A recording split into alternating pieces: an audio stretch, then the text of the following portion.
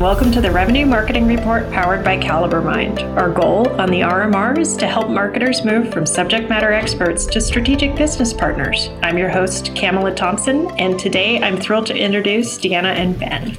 Please tell us a little bit about yourselves. So my name is Deanna Graves. I have my own marketing consulting agency. It's DG Marketing Services, and we do both a mix of revenue marketing and revenue operations. And I'll go ahead and introduce Ben, who is one of our customers. Hi, my name is Ben. I am the Senior Director of Marketing for a company called Rescale, and I've been in the demand generation field marketing space for quite a few years now. Started off, as you can probably tell from my accent, in England, in the UK, and then spent some time in Australia and APAC. And then finally, I'm currently in the US, helping companies improve their high performance computing. Wonderful. So let's jump right into it and talk about why people aren't happy and how they can make small changes. I know, big topic, but let's start small. So I think all of us have been on the precipice of we either choose burnout or find ways to adapt. And let's talk about some things that may trigger burnout for ourselves or our team, and some small adaptations we can make to make the job a little bit more sustainable. Big question. Yeah, I love the question though. So this is like one of my favorite things to talk about because I just know working in marketing operations and demand gen that burnout can be something that we all experience at one point in our lives.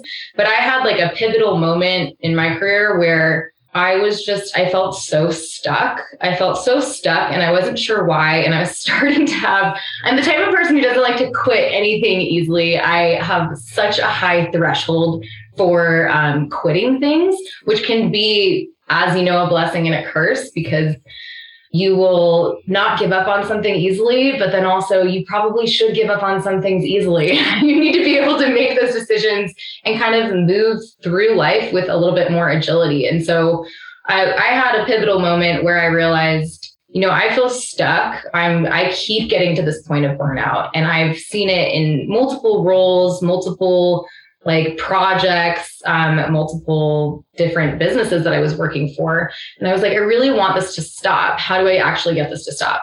So for me, one of the things that I felt like really was just the most beneficial to this pivotal moment that I had was taking a step back and thinking strategically about what makes me happy at work. What do I actually, if I can design my life, how do I want to design it? What does that actually look like? And what is the day-to-day? And for me, working in tech is actually a really great fit because I don't like monotony and I like to constantly be on my feet and changing things. But I also have a part of my personality where I can be a bit of a people pleaser, and I like to I like to empower people, and I like to help. So it can be a recipe, constant change. You like to help people. It can be a recipe for burnout. So you have to really kind of take a step back and say, what do I like about my job? For me, it was having autonomy. I want to be able to impact people, but I want to be able to make those decisions myself. And I want to learn from others, but I don't want to get to a point where I feel like I'm taking orders and fitting into this a cog in a wheel that I have no control over. So for me, kind of writing down what I'm intentionally doing, the way I think about it is how am I anchored in who I am and what I want as it relates to my work life. And I think taking that step back kind of put together the core values that I really want to be moving towards. And it helped me realize that I can kind of get that way through my day-to-day. I mean, working in tech is great, but you have to also learn how to set boundaries. You also have to learn how to manage your time well, make sure that you don't have a constant influx of meetings all day. You also have to make sure, you're careful about being too responsive, being too available, whether it's on, email, on Slack, on all of these different channels that we have. So for me, that's kind of what I really like this subject because that changed so much in just how I think about my work and my life, and really got me to a point where I was starting to actually design it and thinking about it and thinking about what I want, and then actually looking at what am I doing? Is this even aligned to what I want?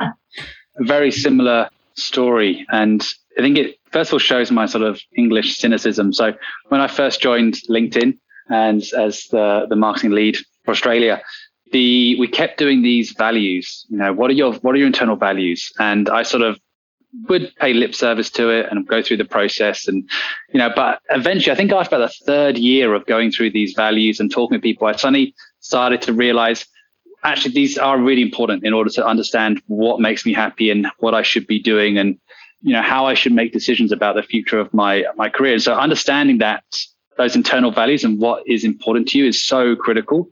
And I found it's been so much easier to make decisions around my own future career once I understand what drives me and what are the things that, you should, fire yourself from. I think stuck and lack of autonomy are the two words I hear most often when I'm talking to people who are burned out. And it's interesting that humans are the worst narrators of their own existence. We're not very good at picking up on what's bothering us and what we need to change. So, Ben, I think it's really interesting and normal that it took you a while to buy into the process before embracing it. Yeah.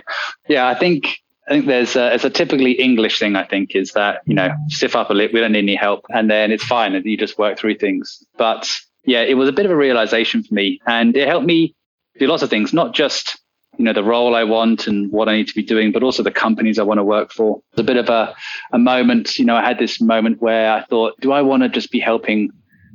Effectively, I just felt a little bit burned out when I was just helping marketers market better or salespeople sell better.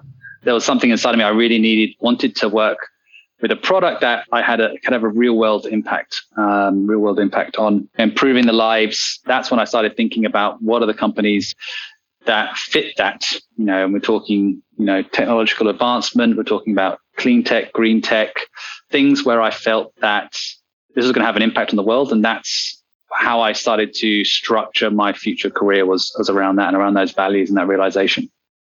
Great. Okay, let's also touch on, we mentioned people pleasing, and something I see a lot, particularly in marketing operations, is this sense of loyalty. And I think we all feel it, especially those of us who are newer to our careers and first getting hired and really excited that somebody took a chance on us. How do we balance that with what's best for our career? Probably goes back to values, but I'll let you guys tackle it.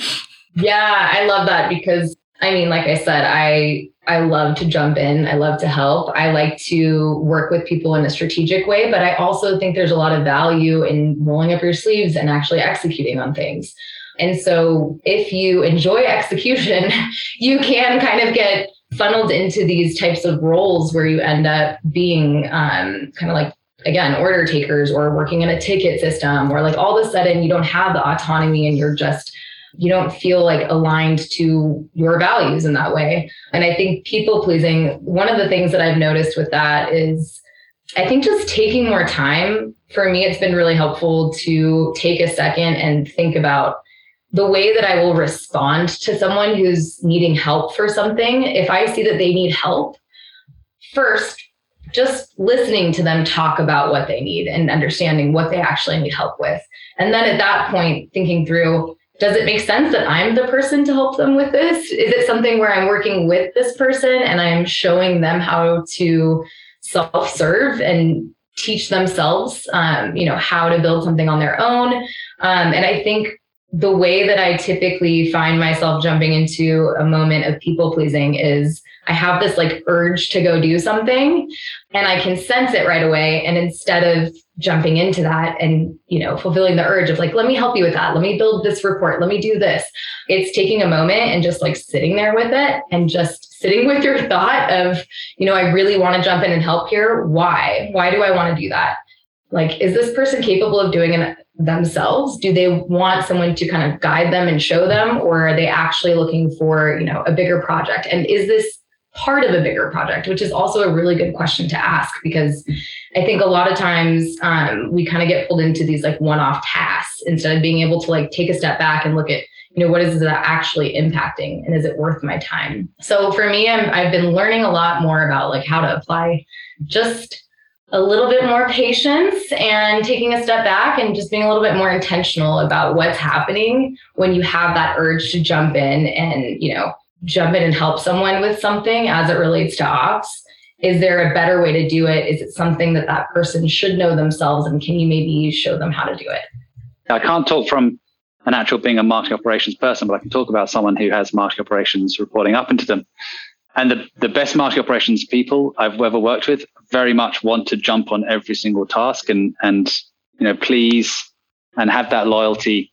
And so it's something I have to think about very actively around ensuring that they feel empowered to be able to speak up and want to ask more questions around the projects. And that really then comes down to ensuring they know that what the bigger goals are, so they can start effectively prioritizing their time on the actions that are going to have the biggest impact.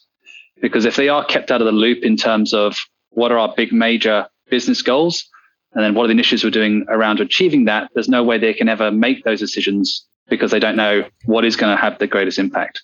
So something that I find is very important, especially with operations people, operations leaders, is to ensure they understand how the initiatives are connected to the business goals, and then that empowers them to be able to make those decisions. That's a great point, and I think something that's missed quite a bit.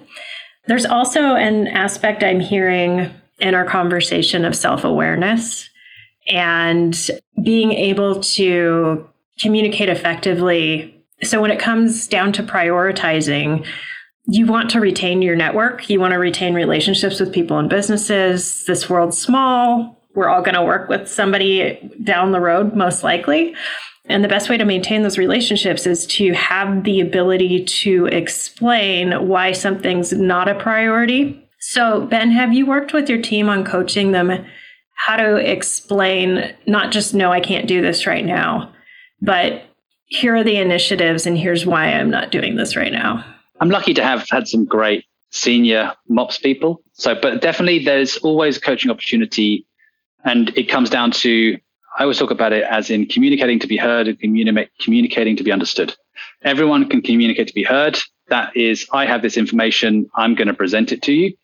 And that's great for making you feel good that you're getting this information across. But in terms of communicating to be understood, it's about switching the perspective and understanding, what does this person need? Usually they're asking for a task to be done because they have a goal they need to achieve. And so if you can understand that goal, you can then make sure that you're communicating and framing the response in a way that is, directly related to what their ultimate outcome is. And that might be doing something completely different that's going to achieve this in a different way, but still achieve that final goal. So the one thing I always regularly talk with my team is about, thinking about is communicating to be understood. And that means putting yourself in this other person's shoes. And that's going to help you ultimately get what you want. Call it managing up, calling it communication skills, but it's ultimately putting yourself in their shoes and the information they're going to want to hear. And there's so many applications for that. In a prior episode, we talked about how everyone is in sales, even people in marketing operations, and how understanding the psychology and the motivation of the person you're negotiating with to get your priorities set and get back some of that autonomy and have some influence into how budget is allocated and what kind of projects are addressed first really comes down to exactly what you said, which is speaking to be heard versus speaking to be understood, right? Yeah. Have you been burned by attribution? Are you tired of fighting with salespeople over target accounts and lead scores?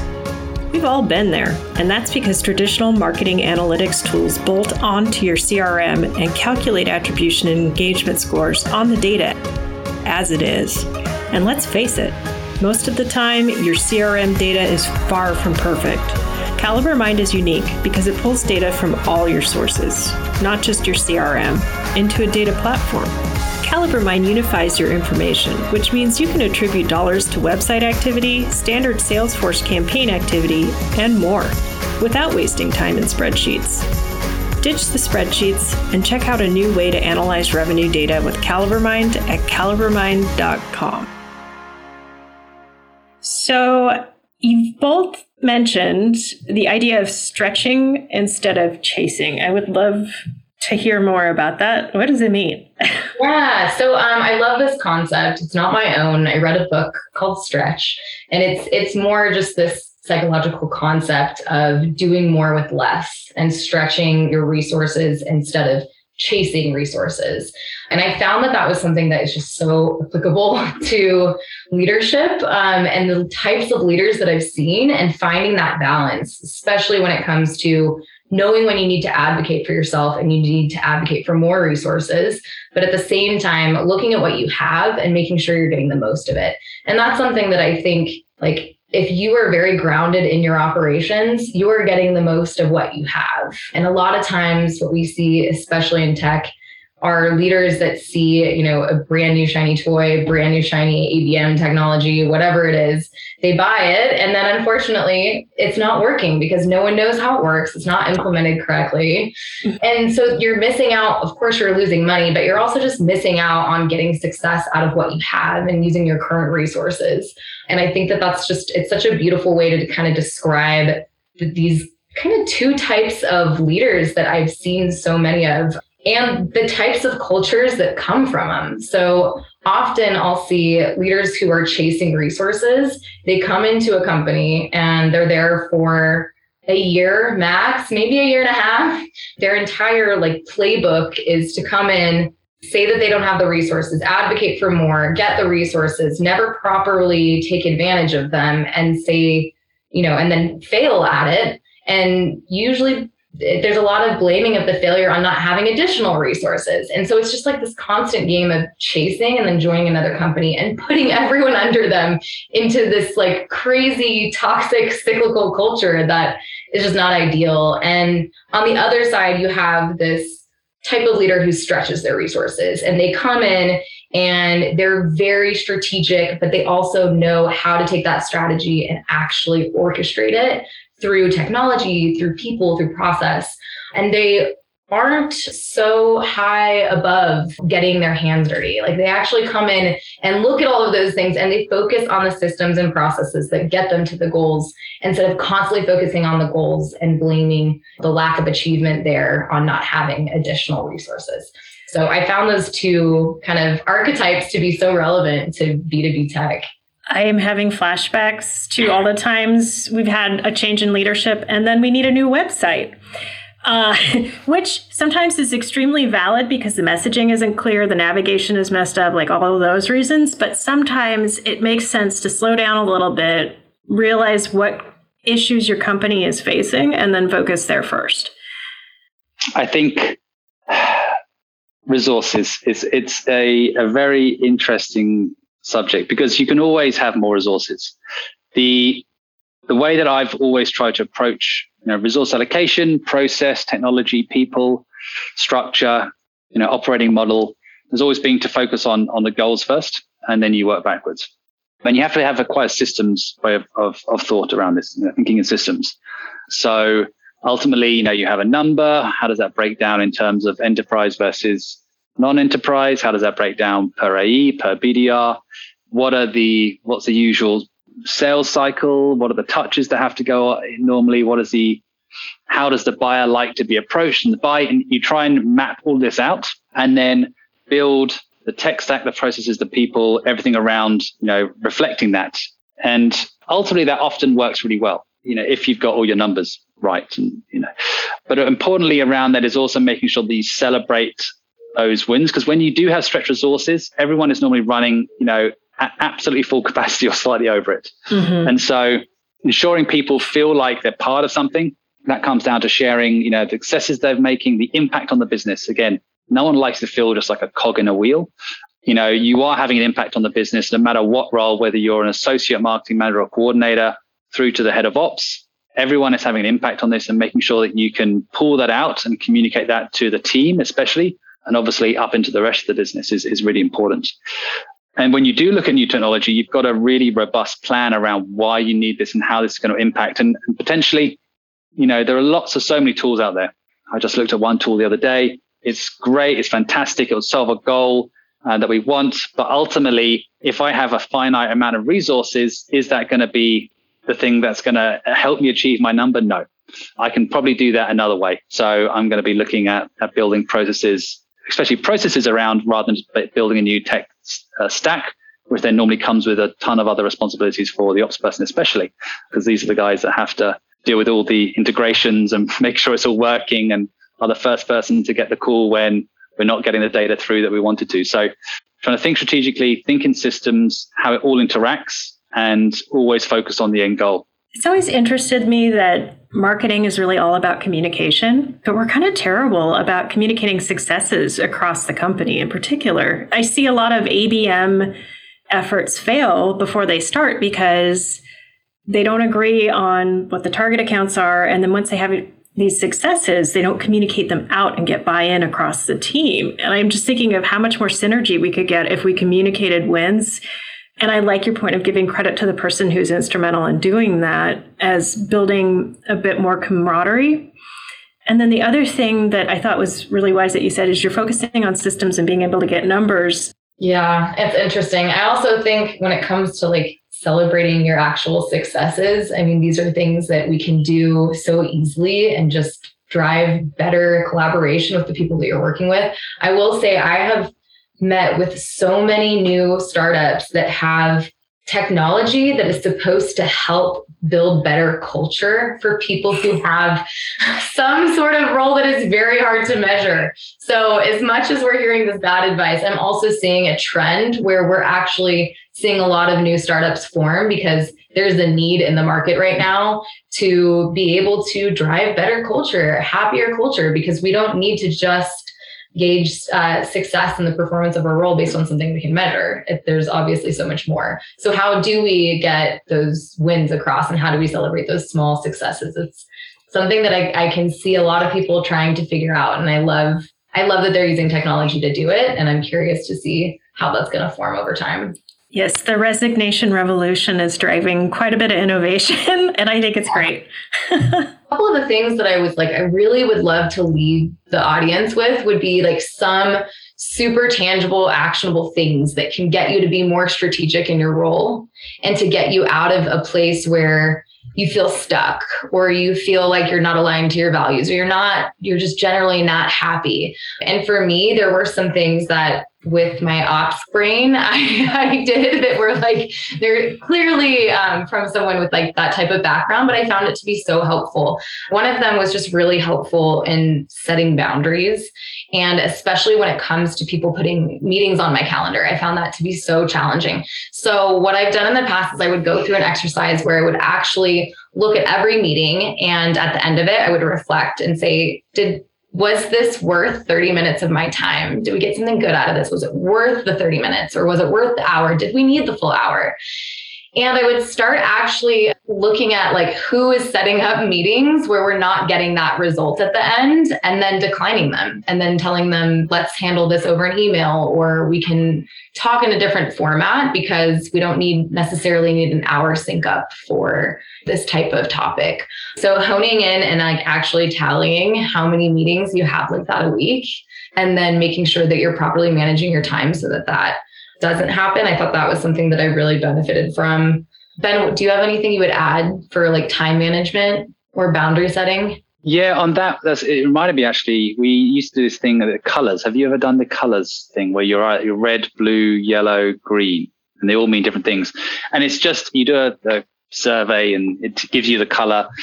I think I was red, blue, green as above the line, which means I'm more data driven, more directional. And but then think about the team. My fun was low, which I was disappointed with. But it was all about it's all about how you communicate. Because if you are directional, that's how you communicate, and that's how you like to be given information. And whether I believe in it 100% is up for question. But what I did take from that was, and something that's worked well for me, was with new hires and when someone comes onto the team or someone else outside of the team, I normally give them like a brief overview of how to communicate to me. What sorts of information that I need that's quite structured, down to actually when should you reach out to me? Slack, when's email, when's a phone call, and just detail it out like that. And so then that saves a lot of back and fro because they know straight off. I like data. I like to be given information and I like a recommendation. I don't like, brainstorming quite often, especially virtually. I normally want a recommendation and we can talk through it. And then also how that's going to be presented. So if it's complicated information, it needs to be on email. I don't like long Slack messages with attachments. That's not how I work. So being upfront around how to communicate and the style and the channel, in fact, in terms of the context of the communication has been I found saved me a lot of time and effort. Yeah, and I would just pile on working with your manager to have some kind of growth path, see if they'll invest in your education, get a timeline for additional resources if that's what you need, but really advocate for yourself, speak up, and like you guys said, celebrate the wins and make them public. Yeah, the growth plan is something really important. And I think something you, as to your manager, need to put a lot of work in, but also need to make sure the manager does the work they need to as well.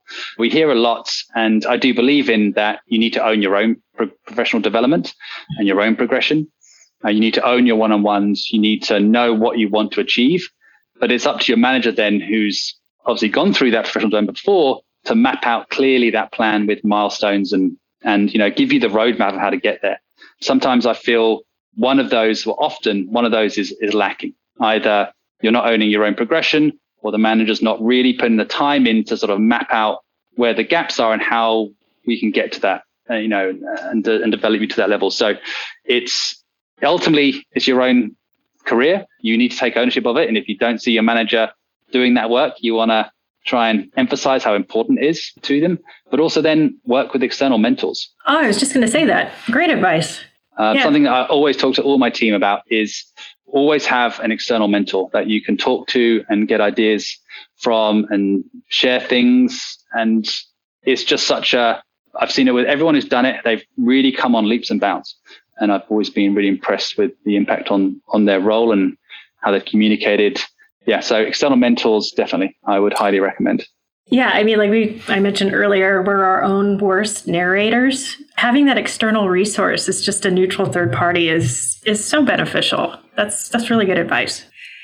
Yeah, and I will say that is every time I've looked for someone who has done something similar to what I'm trying to do, I end up making a friend, a connection. And it's usually a stranger that I'll reach out to on LinkedIn, just asking about what they're doing and trying to connect. And sometimes it's just so helpful to talk to someone who's been there before. Oh, I think it's so great that people are so generous with their time. If somebody seems hungry and wants to learn, that's awesome.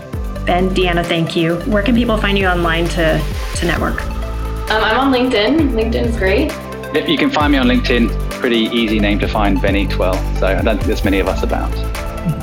Great, wonderful. And for those of you looking for more great content like this, visit calibermind.com.